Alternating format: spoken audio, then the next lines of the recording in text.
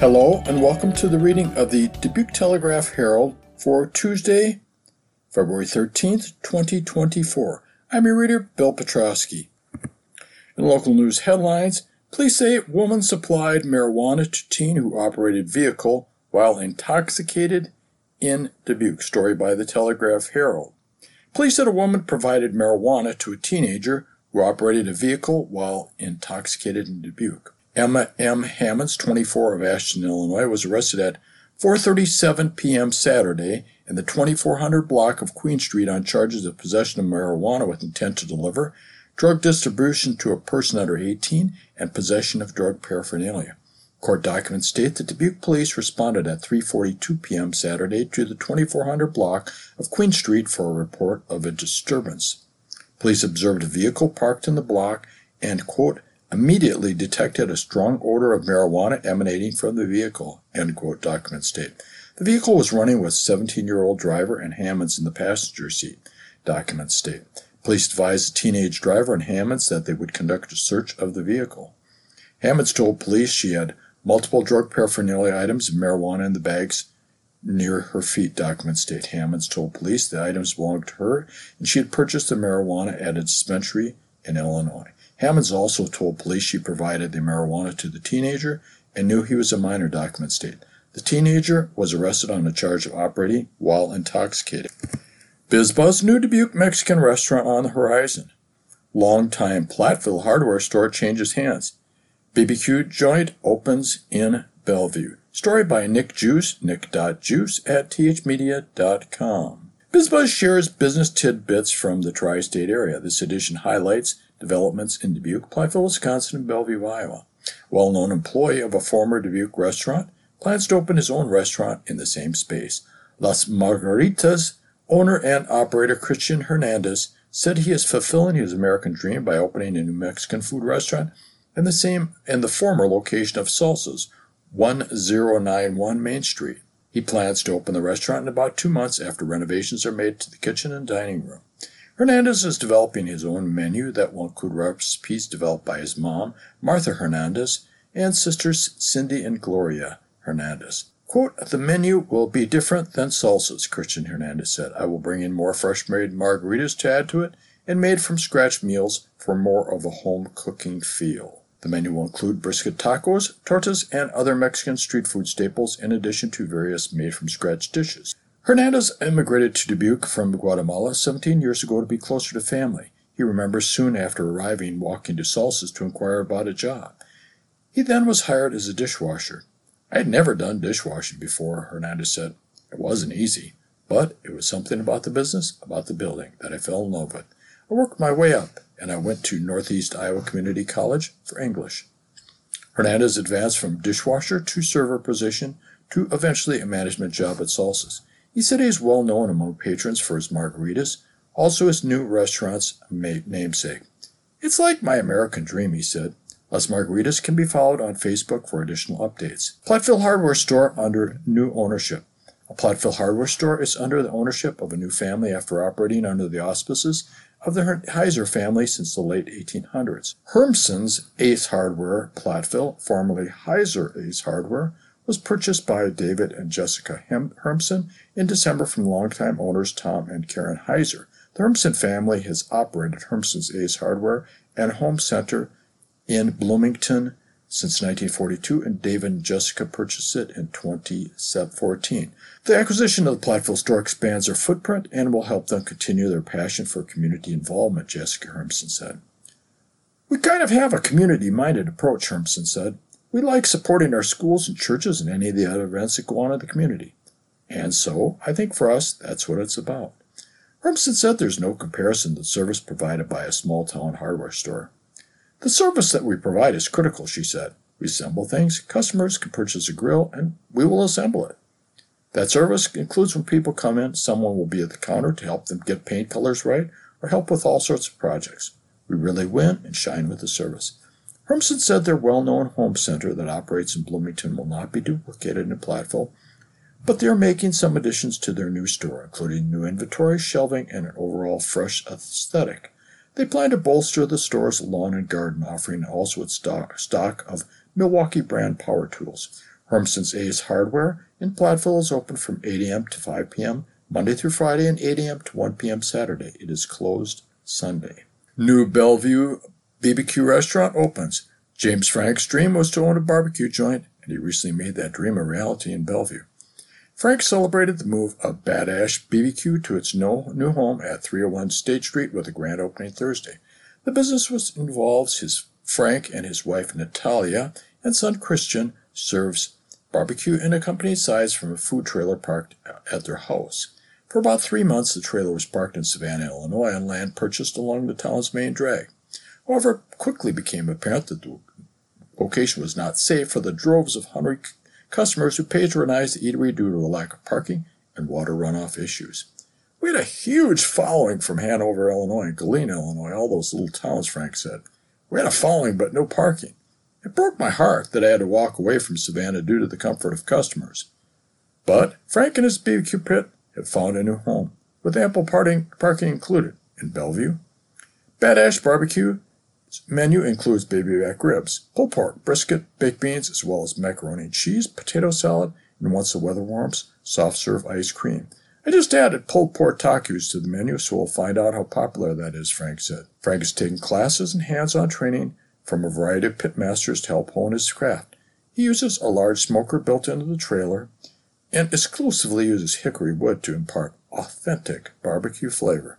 I've been smoking meat for 2 decades, and I've tried every smoker on wood, propane, and gas, Frank said. I have a pellet smoker for my family, but I always go back to the old school. Just hickory logs and a fire. Another item on the Bad Ash BBQ menu, Frank said, is deceptively delicious are the Jimmy Rolls, a dish created by his son, Christian.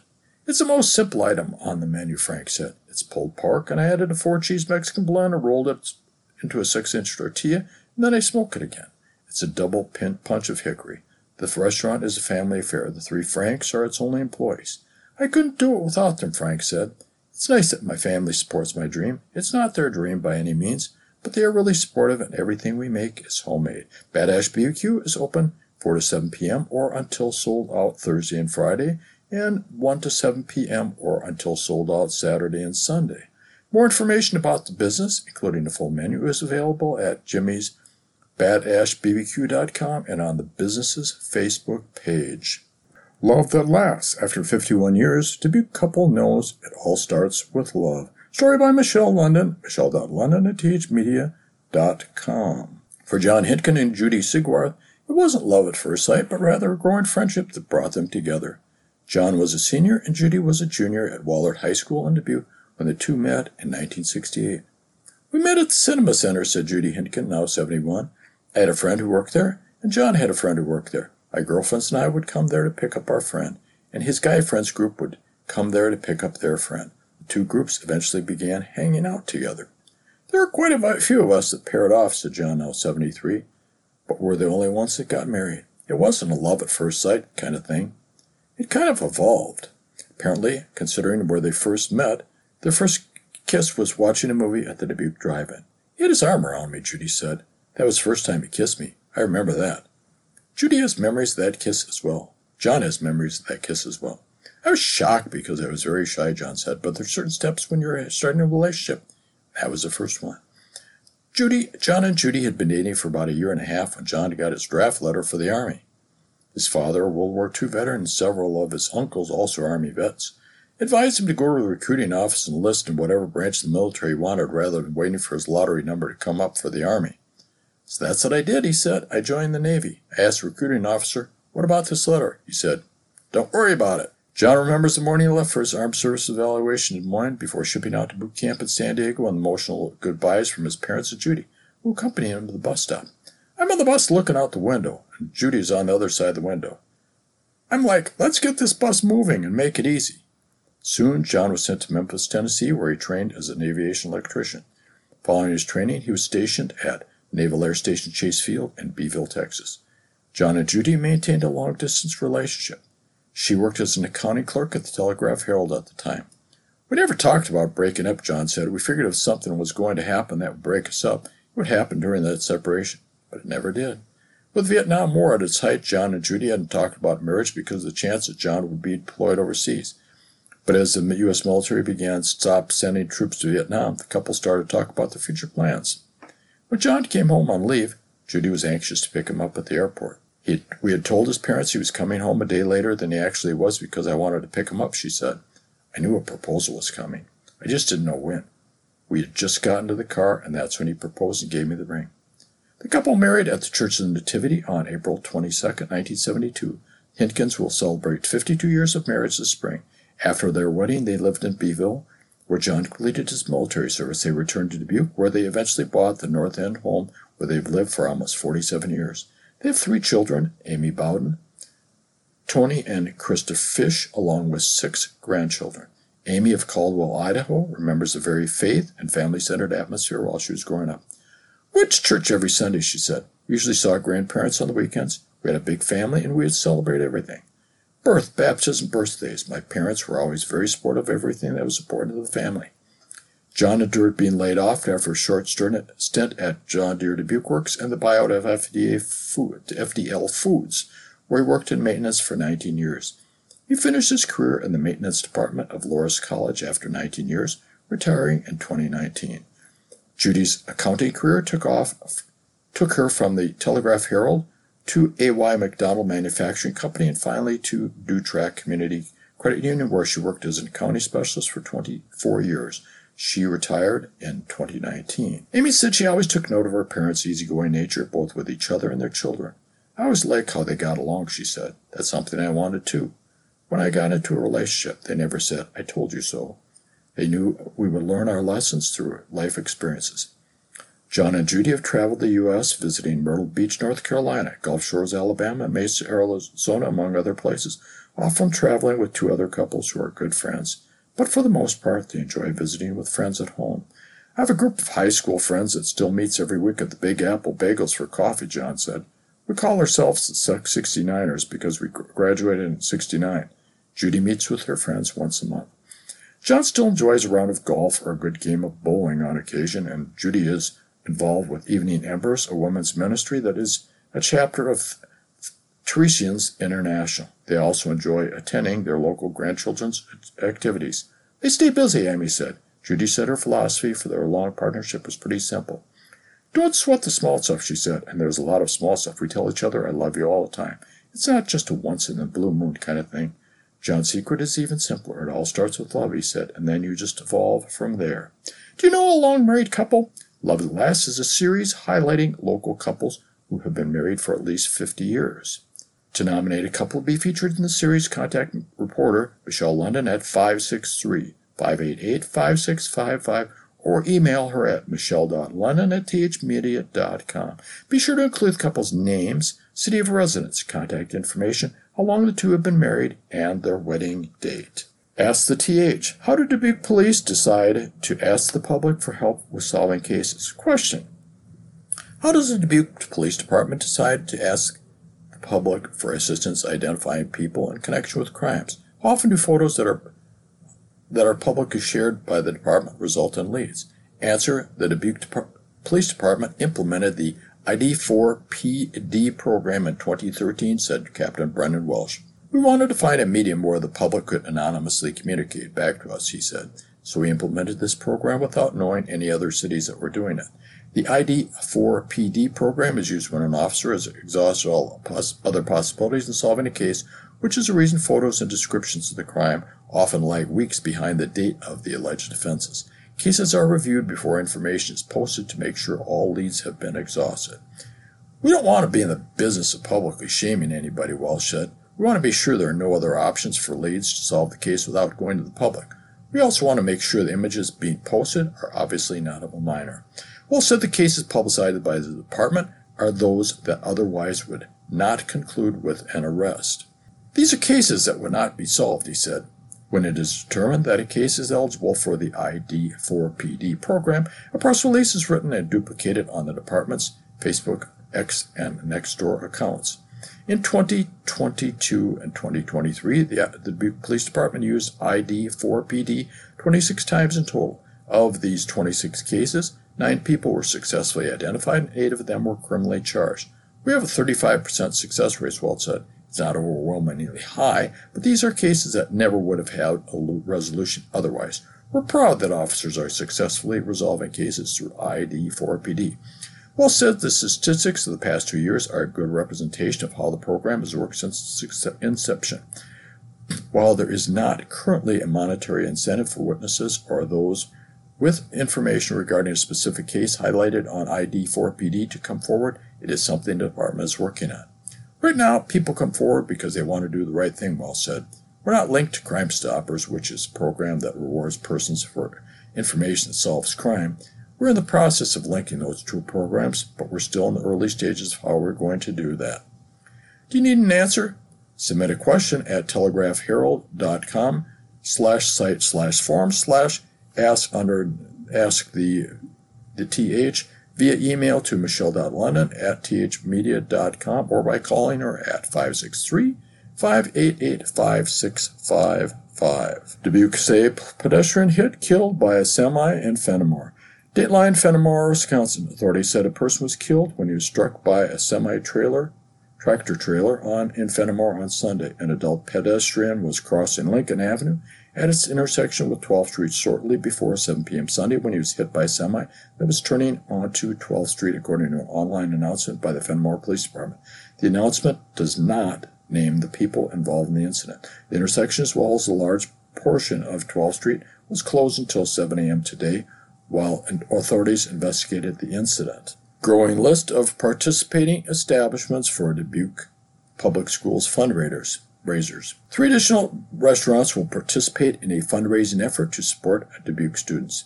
Happy Joe's Pizza and Ice Cream locations at 855 Century Drive and 1094 University Avenue and the Seven Hills Brewing Company will join the Dine Out/Takeout for Public Schools event on Wednesday, February 21, according to an online announcement.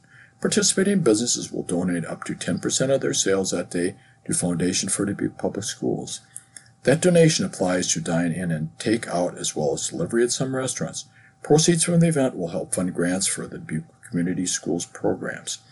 In addition to 3 new restaurants participating in established are Adonis Mexican Grill, Blend Business Dining, Rorschach Cafe, Rorschach Businesses Only, Calico Bean Market, Carlos O'Kelly's, Caroline's Restaurant, Chick-fil-A, Dairy Queen Restaurants at 2380 Gateway Drive, 4039 Pennsylvania Avenue, and 1260 East 16th Street. Dimensional Brewing Company. Donations will be made on gift card sales. Falbo Brothers Pizza includes donations made on gift card sales. Freddy's Frozen Custard and Steak Burgers, Magoo's Pizza, Mario's Italian Restaurant, Nothing But Bunt Cakes, Old Chicago, Oolong, Asian Cuisine, Pancheros Mexican Grill. 4 p.m. to close. Pita Pit, Pizza Ranch, Red Robin, Town Clock Pizza, Wendy's at 1255 East 16th Street and 810 Wacker Drive, and Your Pie, 4 p.m. to close. Participants should tell servers and cashiers they are participating in the dine-out/takeout for public schools. Galena Art and Recreation Center plans youth art class. Dateline, Galena, Illinois. Galena Art and Recreation Center will host a youth art class this week. The Artful Afternoon Hand Sewing Softies class will take place from 11:15 a.m. to 5 p.m. Friday, February 16th, according to an online event announcement. Attendees will learn to hand sew, create their own pattern of a soft toy, and sew on buttons and applique. The class is open to ages 6 to 14 and costs $40 per student. All supplies are included, but attendees should bring a sack lunch. Free busing is available from Galena Elementary and Middle School to Galena ARC. Those who need transportation should indicate it on their registration form. Online registration is required at galenaarc.org/art-classes. Dyersville Initiative seeks books for families. Dateline, Dyersville, Iowa. The Dyersville Campaign for Grade Level Reading is collecting new or gently used books for use in the community. Books may be donated at local financial institutions throughout the month of February. Participating collection points include Citizen State Bank, Community Savings Bank, DePaco Community Credit Union, DuTrack Community Credit Union, Fidelity Bank and Trust, and Midwest Bank.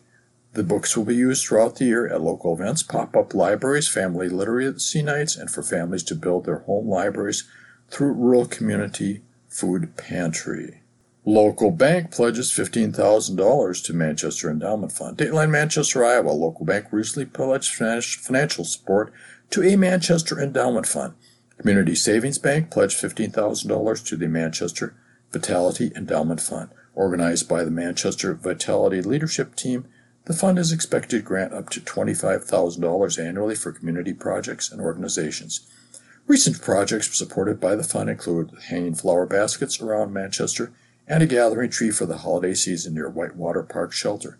Enter Manchester Vitality Endowment at Gmail for more information, or visit tinyurl.com/MANC Vitality for more information. Dubuque woman sentenced for threats with baseball bat. A Dubuque woman has been sentenced to 2 years probation for threatening another person with a baseball bat.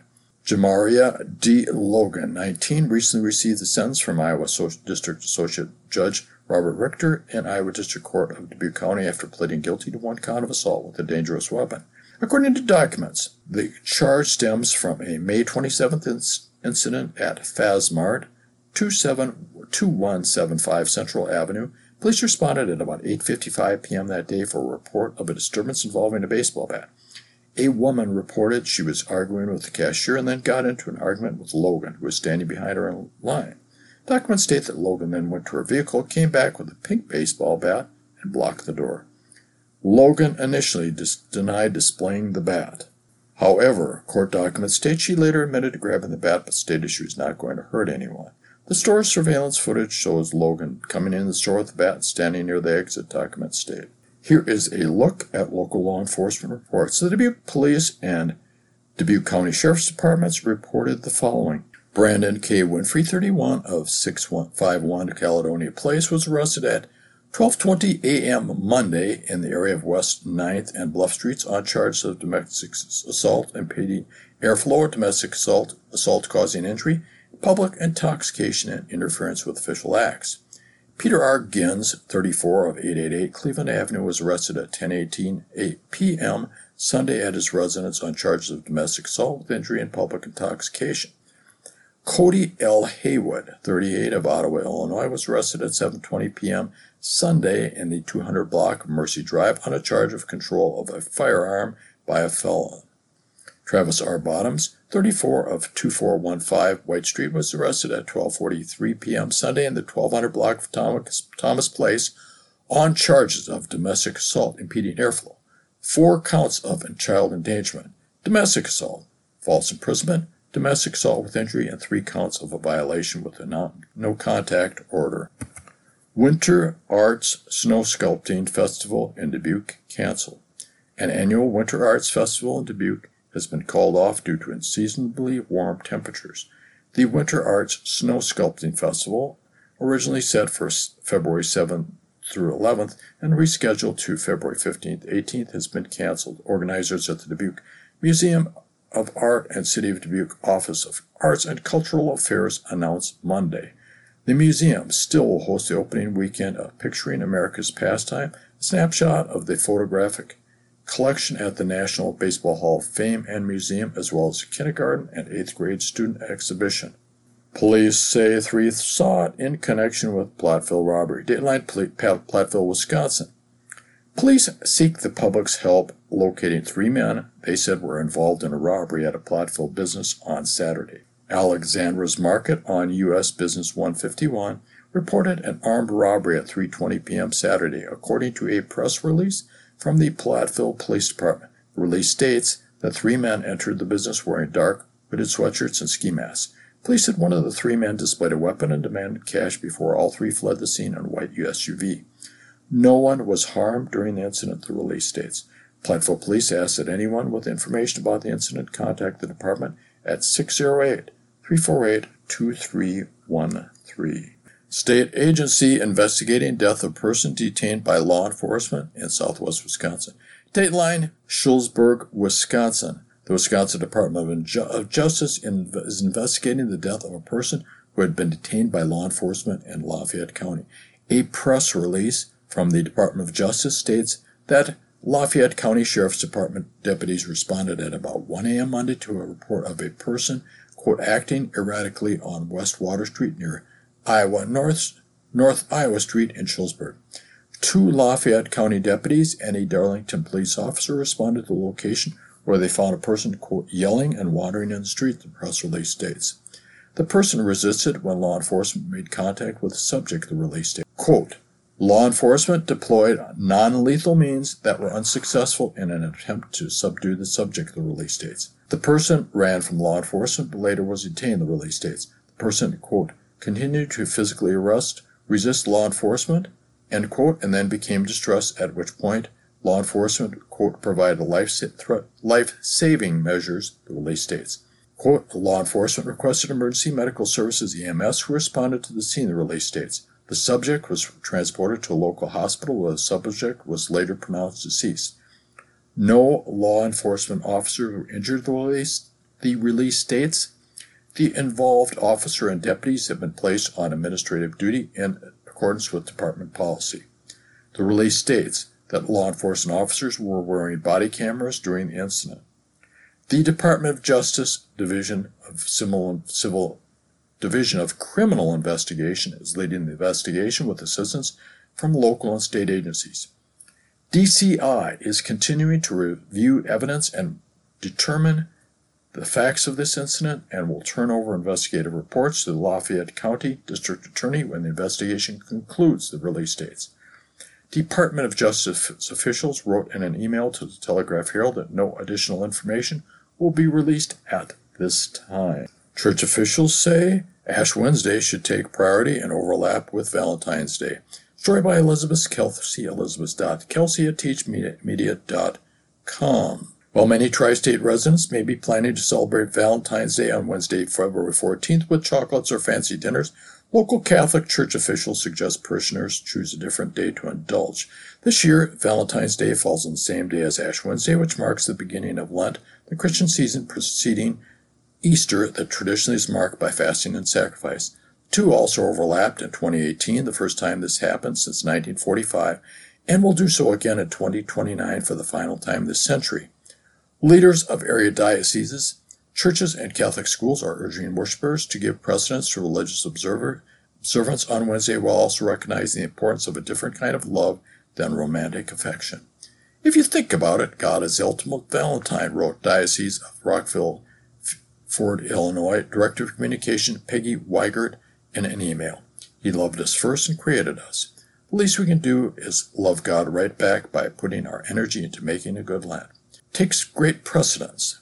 Under Catholic law, Ash Wednesday is not a holy day of obligation, meaning that Catholics are not required to attend Mass on that day.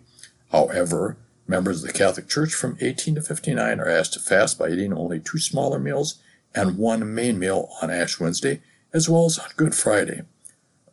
Those aged 14 and older are also asked to abstain from eating meat on those days and on Fridays during the season of Lent. Diocesan officials occasionally will offer a dispensation of the requirement to abstain from meat. For example, former Archbishop of Diocese Michael Jackals last year announced a dispensation when St. Patrick's Day fell on Friday during Lent, and a dispensation was also granted for 2 Lenten Fridays in 2020 due to the COVID-19 pandemic. But Chris Cranenberg, Director of Communications for the Diocese of Madison, Wisconsin, wrote in an email that dispensations are, quote, typically reserved for times when a day of penance falls on a solemnity, which is not the case this week. Ash Wednesday is an important day of prayer, fasting, and penance for Catholics, and takes great precedence in the liturgical calendar as the beginning of Lent, she wrote. Fat Tuesday or the following Saturday would be ideal times to celebrate with a special Valentine. Archdiocese of Dubuque Communications Director John Robbins echoed Cranenberg's thoughts. Robbins said he spoke with Archbishop Thomas Zinkler about the overlap of the 2 days. Zinkler encourages local Catholics to view the required fasting and abstinence as a chance to count their blessings, Robbins said. There's something beautiful about couples making time for one another and sharing a meal in memory together, but at a deeper level, this gives couples an opportunity to think of our blessings, give thanks to God for our blessings, and pray for those who have less, he said. The Reverend Phil Gibbs, pastor at Church of Resurrection Dubuque, encouraged couples to view the circumstance as a chance to express their love through humility and seeking forgiveness. You are listening to the reading of the Dubuque Telegraph Herald on Tuesday, February 13th, 2024 on Iris, the Iowa Radio Reading Information Service for the Blind. Now let's turn to today's obituaries. John B. Wall, Miles, Iowa. John Bartlett Wall, age 60, of Miles, Iowa, departed this world peacefully on Friday, February 9th, 2024, at Genesis East Hospital in Davenport, Iowa. Surrounded by his loved ones, services will be held at Calvary Lutheran Church in Sebula, Iowa. Visitation will be Wednesday, February 14th from 3 to 6:30 p.m. and Thursday, February 15th from 9:30 to 10:30 a.m., preceding the funeral service at 10:30 a.m. John was born April 24, 1963 in Maquoketa, son of James R. and Beverly Bartlett Wall. He attended East Central High School in Miles and graduated with the class of 1981. John married the love of his life, Christy Kinmonth, on May 31, 1986. Together they built a family and a life filled with love and laughter. He worked as a press operator at International Paper in Clinton, Iowa from 1981 to 2000. He then went on to Danisco/DuPont/IFF in Thompson, Illinois, where he worked from 2001 to 2024. He was an active member of the community, volunteering as a firefighter for Miles and serving as an East Central School Board president. At the center of John's life was his family. He was a proud husband, devoted father, and doting grandpa. His warmth, wisdom, and joy he brought to every family gathering will be deeply missed. John's memory is honored and kept alive by his loving wife, Christy, sons Nathan, Amanda Wall of Dubuque, Iowa, and Nicholas Tierra Hildebrand Wall of DeWitt, Iowa, and one grandson, Weston. Father James R. Wall of Sebula, Iowa, mother-in-law Ruth Kinmonth of Bellevue, Iowa, and other relatives. Catherine E. Powell, Daylight, Platteville, Wisconsin. Catherine E. Powell, 87, of Platteville, Wisconsin, formerly of Dickeyville, Wisconsin, passed away Saturday, February 10th, 2024, at Mercy One Medical Center in Dubuque, Iowa. A massive Christian burial will be held at 11 a.m. Saturday, February 17th, 2024, at Holy Ghost Catholic Church in Dickeyville, with the Reverend Greg M. officiating. Visitation will be from 9 to 10:45 a.m. at the church prior to the service. Burial will be in Van Buren Cemetery, Potosi, Wisconsin. Casey Nutt Funeral Home and cremation services in Cuba City is serving the family. Catherine is survived by her children, Steve Lisa Powell of Sauk City, Wisconsin.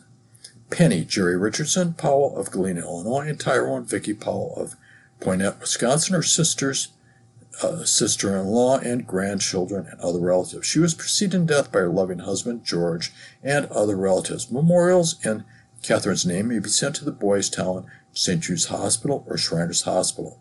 Online condolences for the family may be left at www.caseymcnet.com. Melvin Dittmar, Scales Mound, Illinois. Melvin Dittmar, 90, of Scales Mound, passed away Saturday, February 10th, 2024, at Galena Stoss Senior Care Community. A funeral service will be held at 11 a.m. Friday, February 16th, 2024, at Shapville Zion Presbyterian Church, Shapville, Illinois, where friends may call after 10 a.m. until the time of service. Friends may call from 5 to 7 p.m. Thursday, February 15, 2024, at Furlong Funeral Chapel, Galena, Illinois.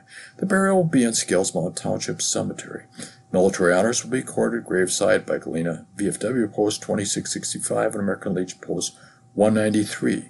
He was born November 12, 1933, in rural Scales Mound, the son of Ira Raymond and Elsa Wasmund Dittmar. He graduated from Scales Mound High School in the class of 1951. He was drafted into the United States Navy on March 14, 1956, and served until his honorable discharge on November 8, 1957. He married Patricia Kohler May 16, 1959, at Holy Trinity Catholic Church, Scales Mound, and she preceded him in death on November 6, 2022. He farmed for 55-plus years for Stanley Spud and Marion Davis. In his early years, he helped his dad at his Case Implement dealership and continued in his dad's footsteps as a Golden Harvest seed corn dealer. He was an avid Scales Mound sports fan, attending games his entire life. He was a collector of many things, including antiques, coins, and collectibles. He is survived by 2 daughters, Dinah Scott Botch and Dixie Steve Burkbeck, and 7 grandchildren and other relatives. The family wishes to thank Dr. Chris at Medical Associates, Galena Stoss Senior Care Community and Assisted Living staff, and the Hospice of Dubuque. Your care and compassion will never be forgotten. Online condolences may be left for the family at www.furlongfuneralchapel.com. James D. Sherring, Dateline, Colesburg, Iowa. James Jim D. Sherring, 88 of Colesburg, Iowa, passed away at his home on Friday, February 9th, 2024, surrounded by his family. Visitation will be from 4 to 7 p.m. on Thursday, February 15th, 2024, at the Clifton Murdoch Funeral Home and Cremation Service in Earlville. Memorial services will be held at 10:30 a.m. Friday, February 16th, 2024, at Colesburg Community Church with Peter Bushman officiating. Interment will take place at a later date at the Zion Cemetery in Colesburg. Becky A. Bush Kashark, Dateline, Dickeyville, Wisconsin. Becky A. Bush Kashark, 55 of Dickeyville, died Sunday, February 11, 2024. Visitation will be from 1 to 2:45 p.m. Saturday, February 17th at Holy Ghost Catholic Church in Dickeyville, where Mass of Christian burial will follow at 3 p.m. Burial will take place in the church cemetery. Casey McNett Funeral Home and Cremation Services of Cuba City is assisting the family. Nancy M. Leishan. Nancy M. Lesline. Nancy M. Lesline, 68 of Dubuque, died on Monday, February 12, 2024. Private services will be held. Burial will take place in Linwood Cemetery. Leonard Funeral Home and Crematory, 2595 Rockdale Road, is assisting the family. Richard J. Bruning, Dayline, Mount Carroll, Illinois. Richard J. Bruning, 68 of Mount Carroll and formerly of Savannah, died Friday, February 9, 2024. A celebration of life will be held from 4 to 7 p.m. Thursday, February 15th at Manny's Pizza in Savannah. Law Jones Funeral Home of Savannah is assisting the family. Chad R. Hansen, 45 of Dubuque, died Sunday, February 11, 2024. Arrangements are pending. Eaglehoff Secret and Casper Funeral Home Crematories, 2659 John F. Kennedy Road, is assisting the family. Stephen S. Sprague, 53 of Dubuque, died Sunday, February 11th. Visitation will be from noon to 3 p.m. Sunday, February 18th at Leonard Funeral Home and Crematory, 2595 Rockdale Road, where services will follow. Here is information about area funeral services. Alberta M. Beck, Preston, Iowa, visitation 4 to 7 p.m. Wednesday, February 14th, Carson Celebration of Life Center, Makokata. Celebration of Life, 11:30 a.m., Thursday, February 15th, First Lutheran Church, Makokata. Tim A. Biederman, Dubuque, visitation 9 a.m. to noon Saturday, February 17th. Leonard Funeral Home and Crematory, 2595 Rockdale Road, service noon Saturday at the funeral home. Dale A. Heinze, Dubuque, visitation 3 to 6 p.m. Thursday, February 15th, Leonard Funeral Home and Crematory, 2595 Rockdale Road, service 6 p.m. Thursday at the funeral home. Marilyn A. Hughes, Dubuque, visitation 10 to 10:45 a.m. today at Church of the Nativity. Mass of Christian burial 11 a.m. today at the church. Marion C. Mulder, Dubuque, visitation 9:30 to 10:45 a.m. today, Church of Jesus Christ of Latter-day Saints, service 11 a.m. today at the church. Deborah L. Morgan, Dubuque, visitation noon to 1 p.m. today, Hoffensteiner and Kitchen Funeral Home and Crematory, 3860 Asbury Road, service 1 p.m. today at the funeral home. Mark O. Laughlin, Cincinnati, Wisconsin, Wake and Funeral Mass, 10:30 a.m. Friday, February 16th, St. Dominic Villa Chapel, Hazel Green. Irene J. Strife, Lancaster, Wisconsin, visitation 10 to 11 a.m. today, St. Clement Catholic Church, Lancaster, Mass of Christian burial 11 a.m. today at the church. Randy E. Wold, Dubuque, visitation 3 to 6 p.m. today with a prayer service at 6 p.m. Leonard Funeral Home and Crematory, 2595 Rockdale Road. Here's a look at other area news. Free infant care available to eligible Dubuque area families. Free infant care could be available to Dubuque area families at 2 locations. The services are provided to eligible families by the Hawkeye Area Community Action Program's Head Start program, according to a press release. The services are available at Marita Tyson Head Start, 1584 White Street in Dyersville, Iowa. Head Start, 750 5th Street North. Head Start/Early Head Start promotes the school readiness of young children from birth to age 5, according to the release. Contact HACAP Dubuque County Outreach Office at 563-556-5130 or visit HACAP's iowa.org/headstart for more information. Testimony concludes as deliberation nears in Jackson County murder trial. Story by Grace Nyland, grace.nyland@thmedia.com. Dateline Maquoketa, Iowa, after 4 days of testimony from over 24 witnesses. Prosecuting and defense attorneys on Monday both rested their cases in the Jackson County murder trial of an area man accused of killing his wife. Christopher E. Pritchard, 58 of Bellevue, Iowa, is on trial for first-degree murder and first-degree robbery in the fatal shooting of his estranged wife, Angela Pritchard, 55, who was found dead of an apparent gunshot wound on October 8, 2022, at her Bellevue business, Mississippi Ridge Boarding Kennels. Prosecutors allege Pritchard shot and killed his wife after the relationship deteriorated to the point of her seeking a protective order against him. The defense has argued the shooting was an accident. On Monday, prosecutors called their last of several witnesses, marking 27 in total since the trial began last week. Special agents Ryan Kedley and Dustin Henningsen, both of the Iowa Division of Criminal Investigation, testified about initial interviews conducted with the defendant in the days following Angela Pritchard's death. According to interview recordings played at the trial, Christopher Pritchard acknowledged being at the kennels on October 8, 2022, but said the gun that shot Angela Pritchard went off by accident. He also said he did not know her wound was life-threatening. Kedley on Friday disputed the version of the events, however, given the severity of the injuries Angela Pritchard sustained.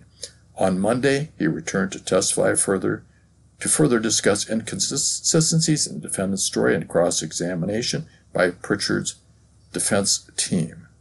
Kedley testified that across interviews, Pritchard's reasoning for being at the kennels changed considerably from going there to warm up after going coyote hunting to later saying he went there to take money from Angela Pritchard's purse without her noticing. Kedley confirmed upon cross-examination, however, that Christopher Pritchard never expressed a desire to hurt his wife, and the retelling of events that transpired on October 8, 2022. Quote, with regard to his intentions with the gun, he continued to deny any sort of intention to harm or scare Angela, end quote, Kedley said. Pritchard also told Kedley and Henningsen in initial interviews that he had not meant to shoot Angela Pritchard. They had only seen a few drops of blood along her arm before he left the scene, according to investigators' testimony. However, prosecutors later showed jurors a drawing seized from a piece of outgoing mail Pritchard pens at the county jail that included what investigators said was a diagram of the crime scene with a woman laying face down in a pool of blood. Clothing identified as the outfit Pritchard wore on the day of his wife's death tested positive for the presence of blood and DNA from Angela Pritchard, according to DCI criminalist Carly Schneider, who tested the items. The DNA profile developed matched the known DNA profile of Angela Pritchard. The probability of finding this profile in a population of unrelated individuals chosen randomly would be less than 1 out of 32 octillion, Schneider said of one sample. 1 octillion would be written as the number 1 followed by 27 zeros, Schneider later explained. Upon cross-examination, she confirmed the test only showed the presence of Angela Pritchard's DNA, not how long it had been there. Retired criminalist and firearm inspector Victor Murillo then testified to the condition of the gun purportedly used in the incident. Christopher Pritchard told investigators the shotgun had discharged accidentally when it shot Angela Pritchard. Murillo said upon inspection that the gun had no mechanical issues and appeared to be in good condition. After prosecutors rested their case, Christopher Pritchard took a break to confer with his attorneys. Upon return, he waived his right to testify in his own defense, and his attorneys rested their case without calling any witnesses. Jurors will return at 10 a.m. today for jury instructions and attorneys' closing arguments before jury begins deliberation. Live updates to the open proceedings will be posted online at twitter.com/Telegraph Herald. Dubuque man sentenced to 20 years in prison for multiple sexual assaults. Story by Maya Bond, maya.bond@thmedia.com. A judge on Monday sentenced a Dubuque man to 20 years in prison for sexually abusing 4 people over the course of multiple years. John T. Laida, for 34, previously pleaded guilty in Iowa District Court of Dubuque County to charges of 3 counts of third-degree sexual abuse, including 1 count with a child victim and 1 count of lascivious acts with a child. As part of his plea deal, charges of second-degree sexual abuse and 2 conditional counts of third-degree sexual abuse were dropped. Iowa District Judge Thomas Bitter ordered that Laida served 10-year sentences concurrently with each sexual abuse charge. He also was sentenced to 10 years on the lascivious acts with the child charge, which will be served consecutively with the sentence on sexual abuse charges. Court documents state Laida sexually assaulted a girl under age 16 multiple times between July 1, 2021 and October 24, 2022, and a 29-year-old woman multiple times in 2019 at a Dubuque residence. Court documents also state that Laida sexually assaulted a 22-year-old woman he knew approximately 3 times at a Dubuque residence. The most recent assault was in the fall of 2022. During a May 2023 deposition connected to the case, an individual stated the girl younger than 15 disclosed she had also been sexually assaulted by Laida. Document states the girl was interviewed at St. Luke's Child Protection Center in Hiawatha, Iowa, where she detailed the incident. Documents state Assistant Dubuque County Attorney Josh Sims argued for all the sentences to be run consecutively, which would have resulted in a 40-year prison sentence for each of the 4 people Laida abused. I think all of them, that those are crimes that deserve to be punished harshly and deserve to be punished individually for each separate victim, he said. That, I believe, is what the community would expect and what sends the proper message regarding general deterrence within our community. Laida's attorney, Chris Raker, contended that Laida is remorseful and would like to be the opportunity to become a productive member of society. I also see Laida as a person with the potential, and I don't see him as a predator, Raker said. Laida addressed Bitter and apologized for the crimes he committed, saying he learned from his mistakes. I will do better, Laida said. Give me a second chance so I can see my family because I miss them a lot. He is required to register as a sex offender and will be on parole for life when he is released.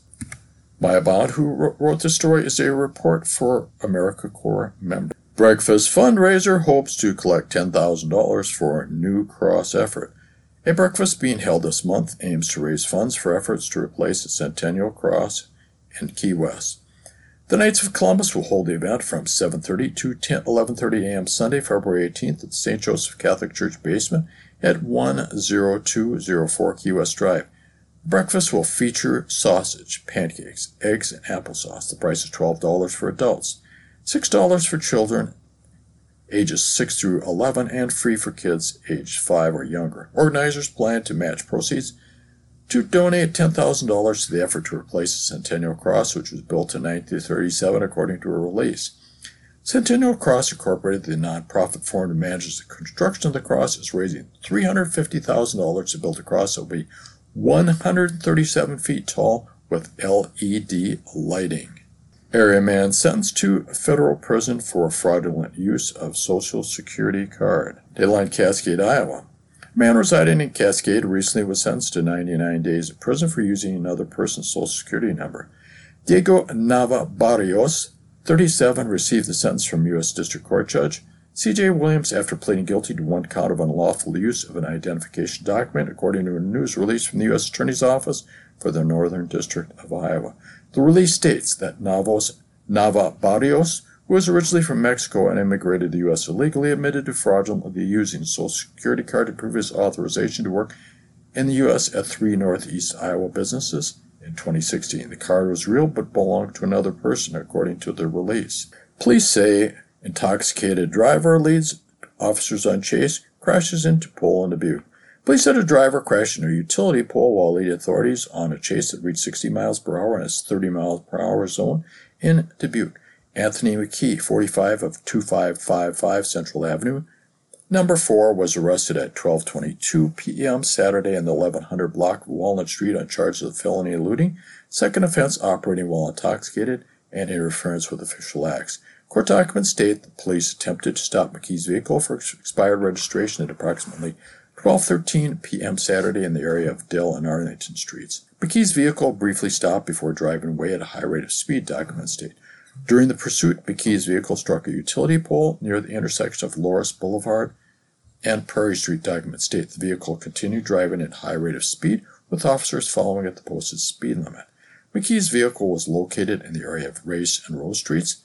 McKee ran from the vehicle and eventually was apprehended in the 1100 block of Walnut Street, documents state. Officers observed McKee to have slurred speech, red watery eyes, and an odor of an alcoholic beverage emanating from his mouth, documents state. McKee also was cited with multiple traffic violations.